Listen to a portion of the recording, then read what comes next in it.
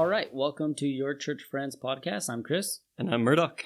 And we're going to be going through kind of a long thing here with the Sermon on the Mount and picking apart each section and each part of it and diving into it and getting a better understanding of it. But before we do that, give us some historical background to the Sermon on the Mount, because that's kind of your thing and not so much my thing, is the history of stuff. Well, I know you're saying a long thing, and that's why I raised my hand real quick, because we're not doing the whole long thing right now. We're not going through the whole Sermon on the Mount. I think you're just meaning this. We're doing like a series on it. So unless we want to have like a 17-hour podcast, I mean, I think it's unheard of and never done before, but we could try. Or we could just cut it down to this episode. When people find this later, they can just binge it, and then it'll be a 17-hour podcast. That makes sense.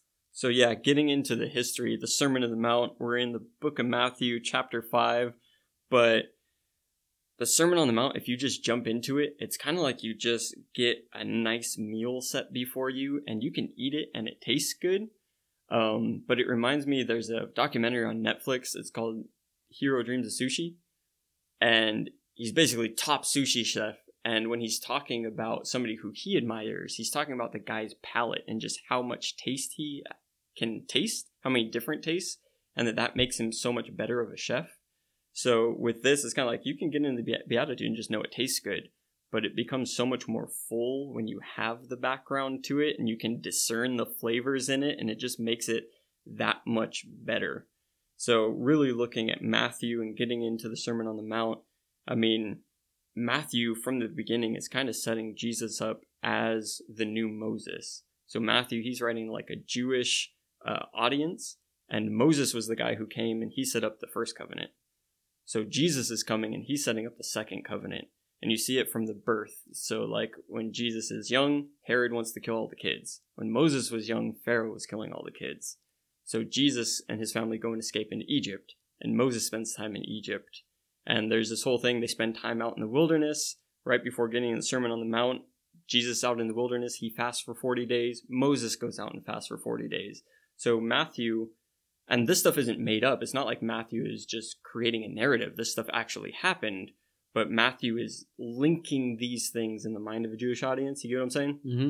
So when we get then into this section of the Sermon on the Mount, we kind of want to look at it. We say chapter 5, but it wasn't written with chapters. So the way that they kind of set up scenes or sections, in chapter 4, in verse, here we are, 23, says, "And Jesus went about all Galilee, teaching in the synagogues, preaching the gospel of the kingdom, healing all kinds of sickness and all kinds of disease among the people." And then when you get to, it's in chapter 9, it kind of repeats that thing again. So that's like the bookends to this section. And what this section is verses chapters 5 through 7 are him teaching the kingdom. So that's the Sermon on the Mount we're getting into. And then chapters 8 and 9 is the going out and healing people. So it's kind of like he's telling you, hey, here's what's coming up. And then at the end he goes, and that's just what we did. And then chapters 10 and onward get into his disciples doing those things. So that's kind of this setup, and that's important to know, because when we're getting into what Jesus is saying and how he's presenting it, because Sermon on the Mount is the teaching portion, and he's teaching on the kingdom, it's important to have that background that they are expecting a new Moses figure. They are expecting a better covenant to come. But the way that they're expecting that to look versus how Jesus actually teaches it, it just completely flips it. And I think that when we get into studying it, it's going to flip us. But with all that, even in the history of all that, when people think about Jesus, and we look at, like, we're going to look at the Sermon on the Mount, they always think like Jesus taught love, and it was this kind of friendly kind of Jesus, right? Like the lamb. But what he's saying here is pretty revolutionary, right? Like, it's not, he's coming totally against the Pharisees, like you said, being the new Moses, coming in and kind of the new covenant, teaching a different kind of righteousness, something that isn't external or can be measured by what you do, but more about an internal thing. Well, it's both. Like, yeah, dude, Jesus is hardcore when he comes out. He's definitely a peaceful guy, but he sticks up for what he knows to be right. And when he gets into it, it's this more this righteousness that he's teaching comes from that inside. Mhm. It results in the external actions, but he kind of talks about the Pharisees. It's kind of like they clean a cup on the outside, but the inside stays dirty. Jesus wants to get in and clean the inside of the cup, and then the outside and the inside are clean. So he's more concerned about, let's make you right on the inside, because then your actions will be good. You're not going to be like a hypocritical person that you're saying or doing all of these things, but really you just suck on the inside. But I know we haven't got into it, but that history is interesting. But to really understand what we're getting into with these verses, it keeps using this word blessed. Mhm. So can you kind of break down blessed so that we can understand what's going on there when we get into it? Yeah, a lot of this, when we look at the word blessed, a lot of people have translated into like the simplest term of just happy. So happy is the person who is this, or happy are those who do that. But when I really started studying it the last few hours, 24 hours, it was talking about like this divine joy or this perfect happiness. And really it wasn't this idea that the term blessed wasn't really used for humans, but only for like gods and dead people. And really what it's implying is this inner satisfaction and this inner sufficiency that doesn't depend on outward circumstances for any type of happiness. So when you talk about someone who's blessed, they're blessed internally. There's this happiness that's inside of them, and it doesn't depend on what happens around them or to them or what circumstances they are going through. It's all about what's going on inside. And the cool part is when Jesus starts this off, like you said, the Sermon on the Mount, here's his first kind of public message. He starts off with this term, blessed are. And the moment everyone in the crowd and audience heard this, their head turned. Because, again, they're not used to that term being used for people. And Jesus is basically conveying to them, this is what God has to offer to you guys, is blessed, perfect happiness that isn't dependent on what you're going through or where you're at. And this is what we have, and this is what's there to offer to you if you trust him. I like that because he's giving you something that the world and circumstances can't take away. Mm-hmm. You know, he's not like, I'll fix your circumstances, but then if something changes those, like, you're in the same boat. He's going, no, I'm going to give you something from the inside that's not dependent on that. It's fully dependent on him, and therefore, no one can take it away. So then he gets right into it, and we'll look at the first one. Blessed are the poor in spirit, for theirs is the kingdom of heaven. When I looked at poor in spirit, a lot of these words that he uses and what we've translated over, they made me question what the word actually means. So when I was like, what's poor in spirit mean? What does that mean? Is it this sense of false humility that I have? Or of being like, oh, I'm just a humble person who's poor in spirit? But when I looked at it, it's honesty with ourselves. So when you're poor in spirit, you know yourself, you accept yourself, and you're taking a good look at yourself in comparison to God. And you understand who you are in that comparison. Yeah, and I think it's a difficult thing to realize that that's where we are on the inside, is that nobody wants to look at themselves as poor or poor in spirit. You know, it's like, I know, I'm okay. I can fix this. I can be okay. And technical difficulties. Murdoch's mic is almost about to fall off the table he attached it to. Probably horrible noises on the... I like how you just have the simple setup and it doesn't break. Short people have less problems. I'm sure that none of that's going to go into the podcast. Oh, no, I'm going to leave all of this part. I find it to be great. Being poor in spirit, I feel like this should be still in there. So we're going to be poor for an audience because no one wants to listen to that. Anyways, I completely lost my train of thought, so I'm just going to pass it back over to you. Cool. Poor in spirit. That really to me is just this good self-reflection of looking at myself internally. Like I said, it's just me looking at who I am in comparison to God, and my spirit is poor because without God, it's nothing. And when I realize that, then it becomes that great follow-up. For theirs is the kingdom of heaven. So when I really recognize who I am in my need of God and trust God, because again, all these terms are coming into the idea of trusting God with being able to be blessed, then mine is the kingdom of heaven. Yeah, I get you. It's interesting there because when we're talking about Jesus flipping things on its head, right? So he's saying, blessed are the poor in spirit, for theirs is the kingdom of heaven. I'm pretty sure most people would think like, no, it's the super religious person who has all of the outward actions and who has the full persona of being built up into this pious person. Like, theirs is the kingdom of heaven. And Jesus just comes to more to the marginalized, and he goes like, no, you guys who just realize that you are screwed up and you're in need of God, and just like where you're at and you need to be filled up and you need his presence, yours is the kingdom of heaven. So it's kind of really taking those things and switching them around. I see too in Luke, though, like there's a somewhat parallel passage to this, and Luke just says, blessed are the poor. He doesn't say, are the poor in spirit? And a lot of people will try and look at, well, did Matthew try and like spiritualize the thing, or is it truly just about being, monetarily or economically poor? And I think that it's good to look at it in a both and type of situation, because Jesus really does come to the marginalized, the forgotten about, the oppressed and the outcast. That he's basically also saying, hey, look, you guys don't have money and you're being oppressed and whatever that situation is for you, but I want you to know that God is seeing your heart and that you don't need that other stuff. The kingdom of heaven still belongs to you. So then he takes us to the next one, which is, blessed are those who mourn, for they will be comforted. And again, mourning, these terms and words, you think about sadness, and I'm sad about what I'm going through in life, but this is mourning over my sin. So much that I despise it, that when I mourn, I'm looking at what I've done, who I am, and all the mistakes I made. I see sin the way God sees it, and I want to correct it.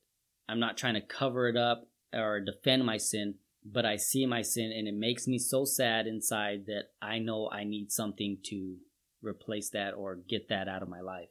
And really just treating sin the way God treats it.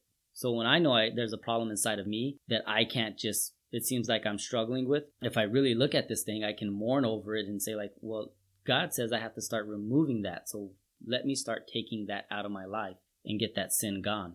Yeah, I'm tracking with you, but what do you think about it also just being for those who mourn? I mean, life is hard, and not all of the things that give you grief and make you mourn are your own doing. And I mean, just think about people who lose a kid, or, we're going through all this COVID stuff and people are losing jobs, and like, there's real stuff going on in the world that is reason to mourn. It's reason to be sad. And I think that also when you have God in your life and your heart is positioned towards him, you find comfort in him during those times as well. What do you think about that? I think it fits both ends, really, because the promise at the end of it hits both solutions, right? So when I mourn for my sin, I can go to God for forgiveness and I get comfort. When I'm mourning for the loss of a loved one or everything that's happening right now, I can go to God and find comfort in him. So it is kind of like it does meet both ends because of that promise of comfort. And really, whether it's mourning for like my inability to be a good person or my inability to cope with the loss, comfort is what I'm looking for, and comfort is what I need. And again, so revolutionary that Jesus is saying, here's comfort for you when you're sad. Not to take it all out of context, but I just think about all of the ways that myself or others can try and find comfort in all kinds of things that aren't God. And like just right out the gate, he's telling you, all right, cool, stop trying to comfort yourself with these things that aren't gonna satisfy. If you gotta mourn over your sin or mourn over life situations, God can comfort you. Plus nothing. Like, it is God plus nothing equals ultimate comfort. The next one then, as we get through the first three, and then we'll take a quick break, is blessed are the meek, for they will inherit the earth. So on meek, and this was my old pastor that kind of trained me up when I was a young pastor coming up, and he said, meek does not equal weak. And a lot of guys especially go, blessed are the meek. And a lot of these things, they make you go introspective, right? Jesus comes out the gate and he's talking about this blessed. And like you said, that's catching their ear because like, wait a minute, blessed, like what's up with that? And then he goes, are the poor in spirit, are those who mourn and are meek? And immediately going, well, if those are the people who are in, am I in? It makes you question, like, am I one of those people? And when you hear meek as a guy, you're like, well, I don't want to be weak. Like, I don't want to get walked all over or any of that. But I love how Pastor Bruce, he brought up the imagery that's coming from the original language is like a powerful stallion, like a horse, right? Full of power, can be a wild stallion. You can't catch it, you can't ride it, right? But the meekness is when it's broken and trained to be controlled with the bit in its mouth. So it's the same horse, it's the same power, but it's come under the control. So that's the meekness, is that, yeah, dude, you are fully you with all of the power and all of the ability to do all those things. But you're meek when you are able to submit and come under the control of God. And to not just wilding out on everything or, be against authority and have to do it your own way. The meekness kind of comes in the submitting. Doesn't mean that you're weak, but that you know how to handle it. It's kind of for me in my simple brain, I just think meek means power under control. Yeah, it's a good summary. Keeps it like the simpleness in my head goes, power under control is meek. It's not me being a weak person. It's not me being a doormat where people can step all over me. That doesn't mean I'm meek. It means that I have the power, but I can control it. And I don't do anything out of my own gain. I do it for God. And I think that a thing to consider on that point is that going through this, it is definitely Jesus fills this. His is the kingdom of God. He's comforted by God. He inherits the earth in the utmost fashion. And so when you're thinking about meek, like Jesus was not a weak guy. Like right. He completely revolutionized the world. He did and said tough stuff, and he was also very gentle, though. So you can see what power under control looks like. Mm-hmm. Jesus was not a doormat by any means, yet he knew how to submit, and we see how that plays out in his life. I always think of like the idea of power under control, and then we'll go to our break, is the transfiguration when he goes up to the mountain with Peter, James, and John, and he transforms into whatever his true self, his light, and the light shining, he's all bright, they can't see him at all, and then they're like blinded by it, and then he becomes back to the normal human. And that's like the idea of power under control, that's who Jesus could have displayed himself, but he came and controlled that and put it in a man form so that people could see us through him. And that to me was always like, that's the true power of Jesus. It wasn't the like who he was, well, I guess all his miracles and everything, yeah, and that, but that he can contain that power inside of a human being. So that's power under control, being meek. All right, let's take our first break, and then we'll come back in a few seconds.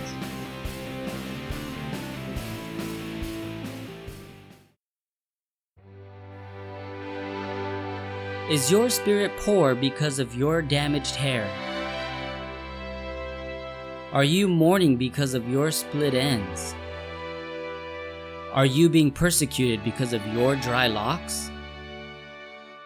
Then rejoice and be glad and get ready to inherit the earth, because comfort has come for your meek mane. The Beatitudes beauty product line proudly introduces the Peacemaker shampoo and conditioner. Your frizzies with thirst and hunger no longer, as the patent secret pure of heart formula inside will bring your roots and ends to peace. So show mercy to your curls and buy the Peacemaker shampoo and conditioner at all big box retailers. Don't trust us? Then hear this amazing testimonial. My hair feels great. Awesome testimonial. The kingdom of heaven can be yours with the Peacemaker shampoo and conditioner. Peacemaker isn't actually sold in stores or FDA approved. Do not use Peacemaker shampoo and conditioner if you are pregnant, nursing, have back pain, have a heart condition, enjoy having all your fingers, or alive. Peacemaker has been known to cause hair loss, change of color to existing hair, skin irritation, dandruff, fingernail loss, growth of an extra toe, weight gain, and cat scratch fever.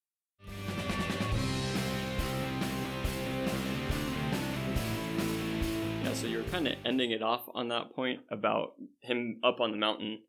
And up on mountaintops, up in the high places, is throughout the whole Bible just like such a symbolic thing where things happen, interactions with God. And that was another throwback to Moses. Moses went up into the mountain to receive the law, and then he was the lawgiver. And what we have on the Sermon on the Mount, it's a Sermon on the Mount, the mountain. Now we have Jesus coming, and he's on the mountain, and he's giving the law, and he's giving the teaching. Which I think as we get into this, to really put ourselves in the position of student, right? He is teacher, we are student. So when we're reading these, to really be looking at like learning how to live this. Mm-hmm. So with that being said, we are now getting into the next blessed, which is blessed are those who hunger and thirst for righteousness, for they shall be filled. I just like that he uses things that you can very easily relate to. Like right now, I'm not that hungry. I'm a little bit thirsty. But I know what it feels like to be really hungry and really thirsty. And he goes, feel that, but towards righteousness. Mm. it makes you introspect and you look at yourself and go, do I really desire to have righteousness in my life or see it in the world the same kind of way that I want a burger? Like, am I more concerned about getting dinner than I am about seeing the oppressed get help? It really gives you something you can easily understand and then shows you something bigger with it. The terms too, the hunger and thirst for righteousness, when I really kind of think about that, it's like you were saying, do I hunger and thirst for, and instead of righteousness, I'm just going to put a relationship with God. Do I hunger and thirst for that relationship with God? Is it something that I'm striving for, that I know what it feels like when I'm hungry? Or seriously, yeah, I could go for a cheeseburger right now. I love hamburgers, and because of everything that's going on in the lockdown and the quarantine, I haven't had a good hamburger in about a week, and usually like I'm getting hamburgers more often than that. You know that the drive-thrus are open everywhere. I know, but we like to stay in the house and we're cooking more inside. But I know that feeling of wanting something, that I desire it so much. Actually, we got one last week, and it was because I had told my wife, Justine, that I just need a hamburger today. I just need it. So we went out and got hamburgers. Do I do the same thing for my relationship with God? Do I hunger and thirst for it? And the term I like there too is, for they will be filled. I know what being filled feels like. I know when my stomach is happy and it just hit the right spot, what I ate, and I feel good. But then there's those feelings of like, I've eaten too much and I feel like a beached whale and I'm laying there and it's pain and it hurts, or I fall asleep because I've eaten way too much than I should have. And then there's the feeling of being empty. Like, I ate. Like if I ever go on diets and I do try to calorie count, then you portion control, right? So you eat a certain amount that's less than what you've normally eaten. And when you're done eating that, you're like, I'm still hungry because I'm used to eating so much more. But that feeling of being filled is just that perfect amount. And that's kind of the blessing. You're going to be happy when you hunger and thirst for God because you'll have that right amount inside of you. I like how you brought up, though, that hungering and thirsting for the relationship with God. Because even though I was saying, let's look at this as students, right? Let's learn from Jesus the way of life. All of these that he's laying out that we've read so far and that we'll continue to read isn't really like a directive. When he's talking about blessed are the poor, are those who mourn, are the meek, are those who hunger, it's like people groups. Mm-hmm. He's saying like, look at these types of people. They are blessed. So it's not really like, well, you need to go out and be more poor in your spirit, or you need to go out and mourn more. It's like the type of person who has the relationship with God looks like this. So I like that you brought that up because it's not, as we're talking about these, people shouldn't be going like, oh man, like, how do I go be more meek? It's like the meekness is a result of following these and the rest of the teachings of Jesus. Right. It becomes who you are and it flows from you, so to speak. Unless you have something there, I've got another thing to throw in. No, I'm good. That was all I had on hunger and thirst. So it's also an interesting thing on blessed. Because if you're blessing one group of people, you're almost like inherently not blessing another group. And you could look at it in a neutral factor, just like, oh, well, they're not getting blessed and these people are, because they meet the parameters, right? Right. But then it also goes in biblical, when you're talking about blessings, there's also cursings. And generally, you're blessed if you have these qualities, and you're cursed if there's an absence of those. So like I was saying, that there's the parallel portion of this in Luke chapter 6. In verse 25, he says, woe to you who are full, for you shall hunger. And woe isn't like, whoa, dude. Like, woe is like, that's a bad situation to be in. Like, cursed are you if you're full, because you're gonna be hungry. Luke doesn't talk about the righteousness in there, but if you are full of your own righteousness, then you're going to constantly be hungry. Because if you have your own pride, you're trying to do it your way, you're trying to follow all of your own ways with stuff, it's like you are never actually satisfied in the way that you were talking about. It's kind of like Chinese food. It's delicious. You want it, you go and you do it, just kind of like when you have your way and you're going to do it your way, and then very shortly after you're hungry again. But God's way will satisfy. Yeah, it's not just like, oh, if I'm not doing it, I'm not blessed. It's like, no, you're actually falling into the curse because you don't have the thing that God's looking for. And it's a really good compare and contrast to the idea of like hunger and thirsting for God, searching for that to fill you. You're blessed. You're going to be happy. But when you're just so full of yourself, that's when you're just constantly hungry. Because the idea of being full of myself means that like, it's almost like an ego, right? Like a pride thing. And for my pride and ego to always be satisfied, I'm longing for people to kind of fill that and fill that void, and it makes me hungry for it. Like, I am a person who I will fish, like, we know those people, right? Fish for a compliment. I'm going to go to my wife and fish for a compliment. I'm like, hey, how do I look in this? Now I know how I look. I think I look good, but I want that compliment, so I fish for it. But I constantly do it with almost everything, and because I want that feeling to be filled. I'm never satisfied with it. I'm always hungry and hungry and hungry. So I really did like that. That was a cool way to look at the compare contrast of the blessed. You're going to be happy, but cursed, because it is a curse to always want to have that ego stroked. And it doesn't even need to be just ego. I mean, all kinds of stuff that you can fill yourself with. Possessions or like, you know, whatever it is to try and fill that, but you're not hungering and thirsting for God's righteousness. Right. But it's also interesting because you had that fantastic thing about, you know, God will fill you up and it's not dependent on your circumstances. And like, it comes from his internal spot. It's like, it's an interesting thing to know that and to say that. And I know that you believe that and that that's so apparent in aspects of your life. But then to also realize like, but sometimes I have a hunger for something else and I know it doesn't satisfy. And like, I'm working through that. Right. And I've got stuff like that as well, is that Jesus was the perfect one. He's teaching us. And I'm a slow learner. I got to learn the lesson a couple times sometimes. But yeah, definitely I think for people listening, it's like, it's okay to be working on it. Right. Progress is what we're looking for. Well, what God's looking for. Yeah, not what we're looking for. Well, no, I'm looking for it too. I want you to be progressing.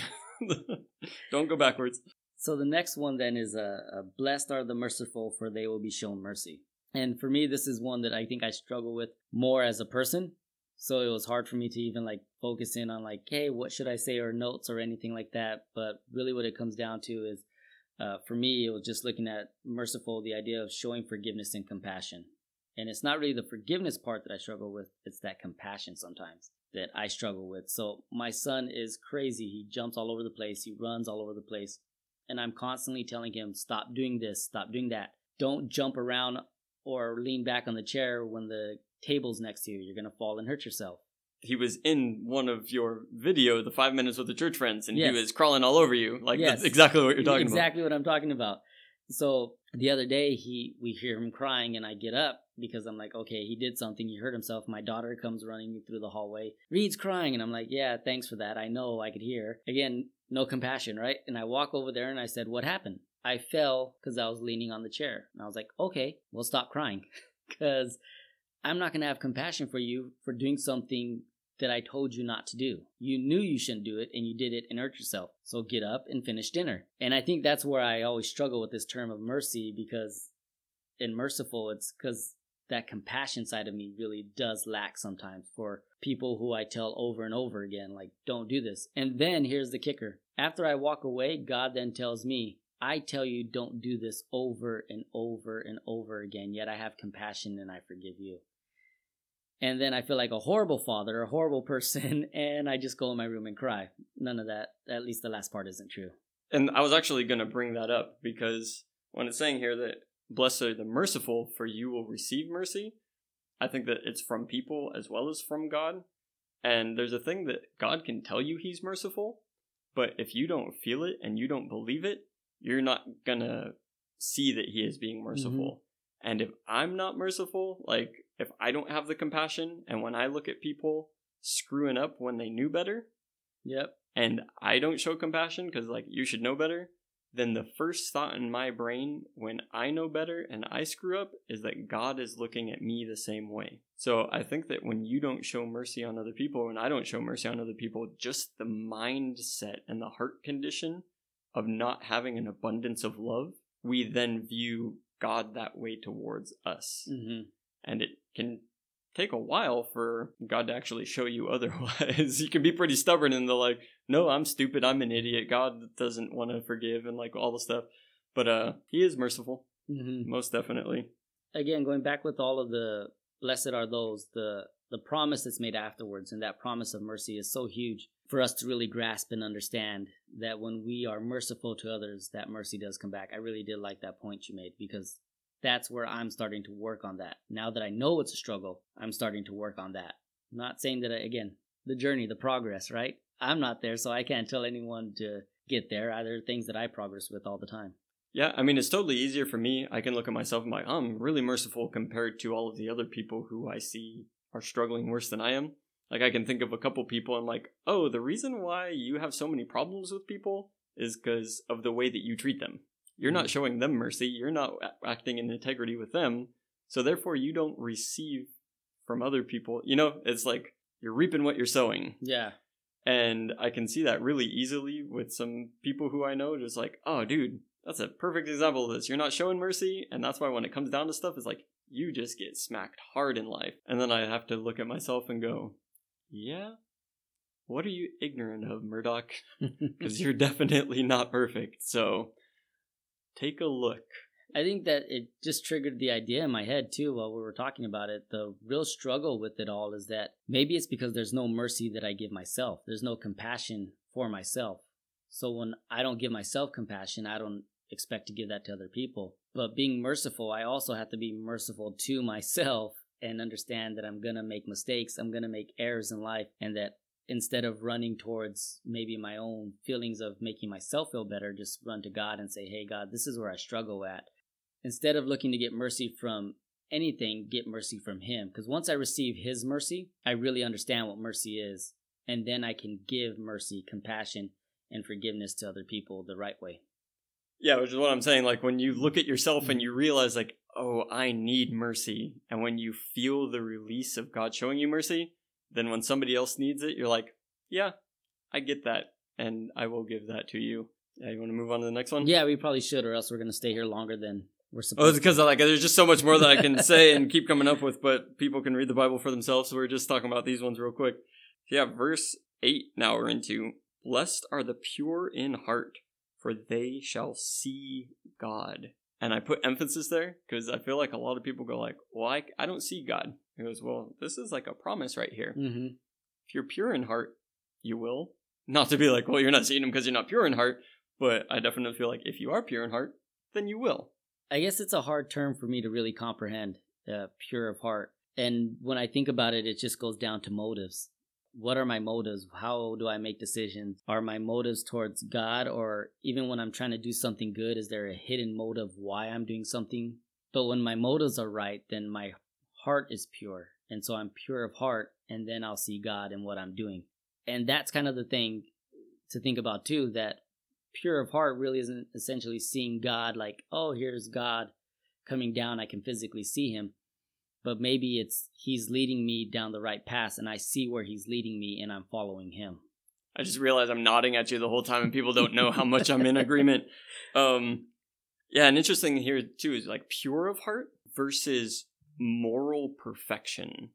Like, I know that we all are, like, aiming towards just trying to be better people and more Christ-like, and, like, really trying to get that, and where we feel bad and guilty when we screw up.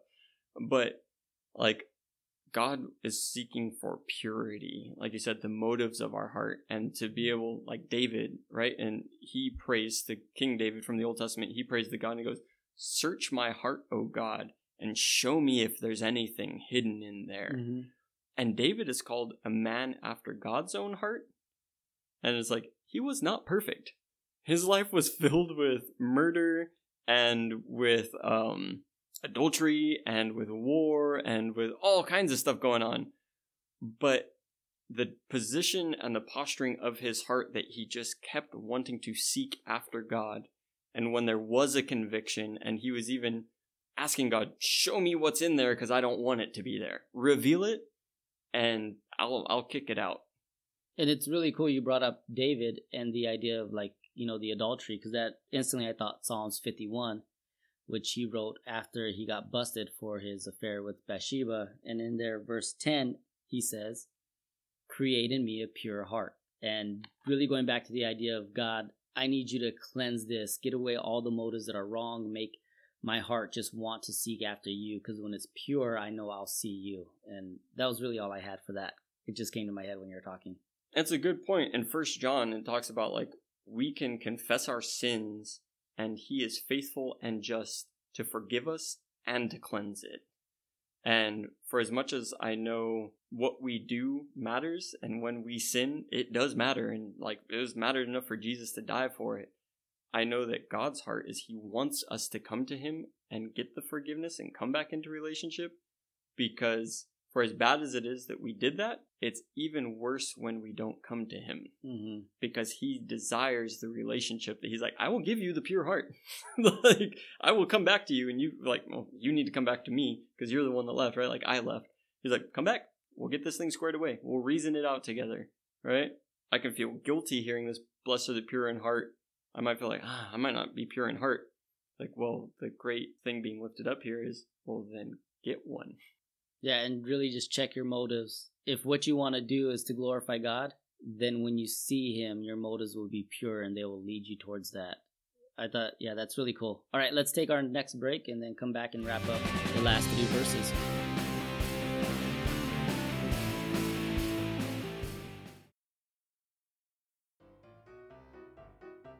Hey Remy. Hey Casey, what are you up to? Oh, nothing, just watching some videos on YouTube. That's cool, what are you watching? Our dad's on their YouTube channel. Our dads have a YouTube channel? Yes, they do. They also have a Facebook group page and an Instagram account. Wow, really? What else do they have? They also have a Teespring account where they sell t-shirts. Where can I find this information? All the links can be found in the descriptions below. That's so awesome. What's the name of the channel again? It's Your Church Friends. Get out of here, Reed! And now, back to the show.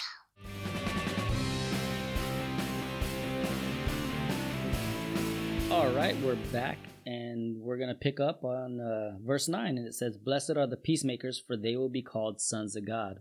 Now, this is a pretty interesting one here, as we're getting into these blesseds and happies and everything, is the peacemakers.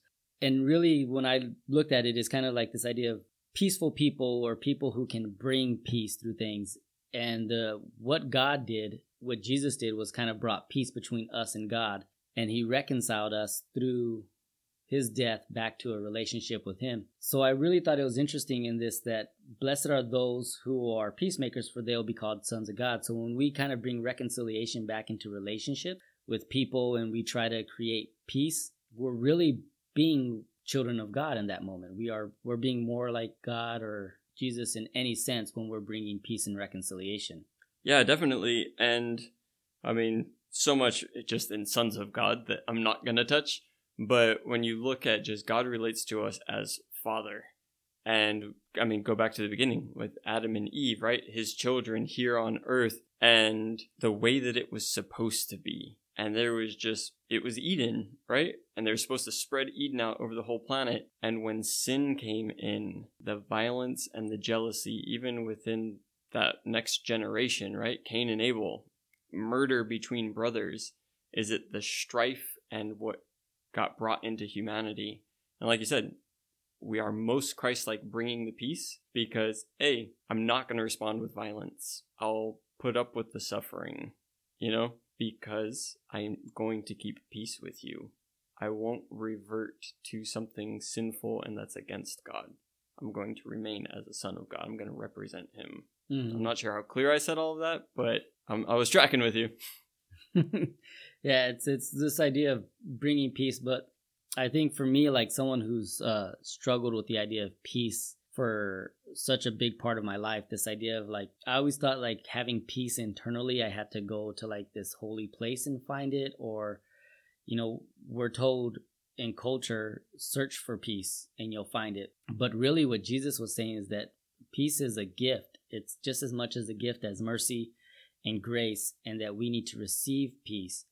And once we receive peace the proper way and from the proper source, then we can offer peace to the world. And I think the world, there's so many forms of peace that they have to offer. Like people think they'll have peace in finances or peace.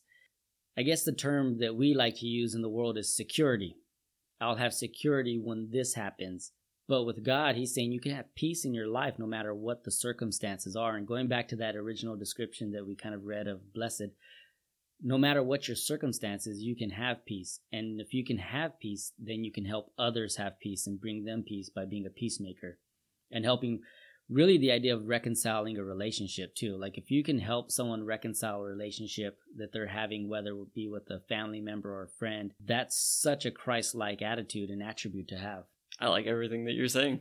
I like it a lot. I like the way that you approached all this. yeah, from the top to the bottom, receiving the peace from God, that we receive it and we have that, and it can't be taken by circumstance. And that is this whole thing. Again, it's flipping everything on its head, because I'm going to say something and I almost don't want to even believe what I'm saying, is that your worldly circumstances that are going on around you, you can be in prison like Paul was writing Philippians and some of the other letters, and have peace. You can be going into a spot where you're going to get persecuted, which we're going to be coming up to in a minute, and have peace. You can be without money and security and have peace. And because the presence of God, he brings peace with him. When you're in God's presence, you're in the presence of peace. And given that he is spirit and he's spirit to spirit within you, like if you are staying in his presence, you have peace. And you can bring peace wherever you go, in any circumstance, in any situation. And like you're saying, to be able to go and help other people reconcile and bring peace to situations, it's not really of our own doing. Again, Son of God. We're called sons of God. Like, we're coming as representatives of God in the power of his spirit, bringing the peace from him. It's not a human type of peace. It's going like, yeah. In the worldly situation, you actually should be mad at that person. And you actually should eye for an eye, tooth for a tooth. Like, go ahead and get the revenge. Like, it's due coming to them. Makes sense in a worldly point of view. But we're able to go, whoa. That's just going to perpetuate. Let's bring in something different here. Let's bring in peace and reconciliation. And I like it. The next one then, so we'll move on as we're getting ready to wrap up pretty soon. Blessed are those who are persecuted because of their righteousness, for theirs is the kingdom of heaven. It's really interesting.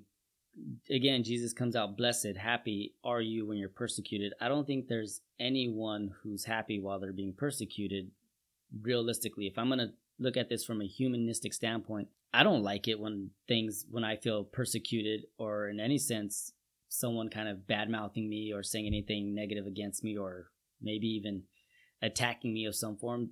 No way am I happy in that circumstance. But here he's saying it again, this revolutionary idea, this changing the script of what the people were taught by the teachers of the law. And he's saying, blessed are those who are persecuted. And then here's the kicker, because of righteousness. So I could be persecuted because I'm dumb and do something dumb. Like if I got a ticket for speeding, that's my fault. I can't go, why are the cops persecuting me? I broke the law. I deserve that ticket. But if I got a ticket for being a human, then that's a ticket that I didn't deserve. So that's kind of what Christ is saying here, is that if you're being persecuted because you did something, well, okay, that's one thing. But being persecuted because of righteousness, then you can consider yourself happy. And to me, that's just, it's crazy to think about. It's a concept I can't really wrap around. And it's kind of like with the Sermon on the Mount, and even just going through the Beatitudes, I've heard it said that you can think about it like, when did I stop nodding? Right? Because you start off and you're like, man, blessed are the poor in spirit. There's the kingdom of heaven. Those who mourn, they'll be comforted. And you're nodding. You're like, yep. And then you get to these and you're like, wait, when did I stop nodding? All of a sudden, like, I'm not too sure about these anymore. But yeah, and especially here, that you're persecuted for righteousness' sake, that you're actually performing a righteous action or standing for righteousness. I won't name names, but I know that there are people who just get really loud about being a Christian, but they're a jerk, and they're not getting persecuted because they're a Christian. People just don't like them because they're a jerk. Mm-hmm. And it's like, it's not because you said you're a Christian. Like, it has nothing to do with that. Like, you're just a jerk. But blessed are you when they revile and persecute you and say all kinds of evil against you falsely for my sake.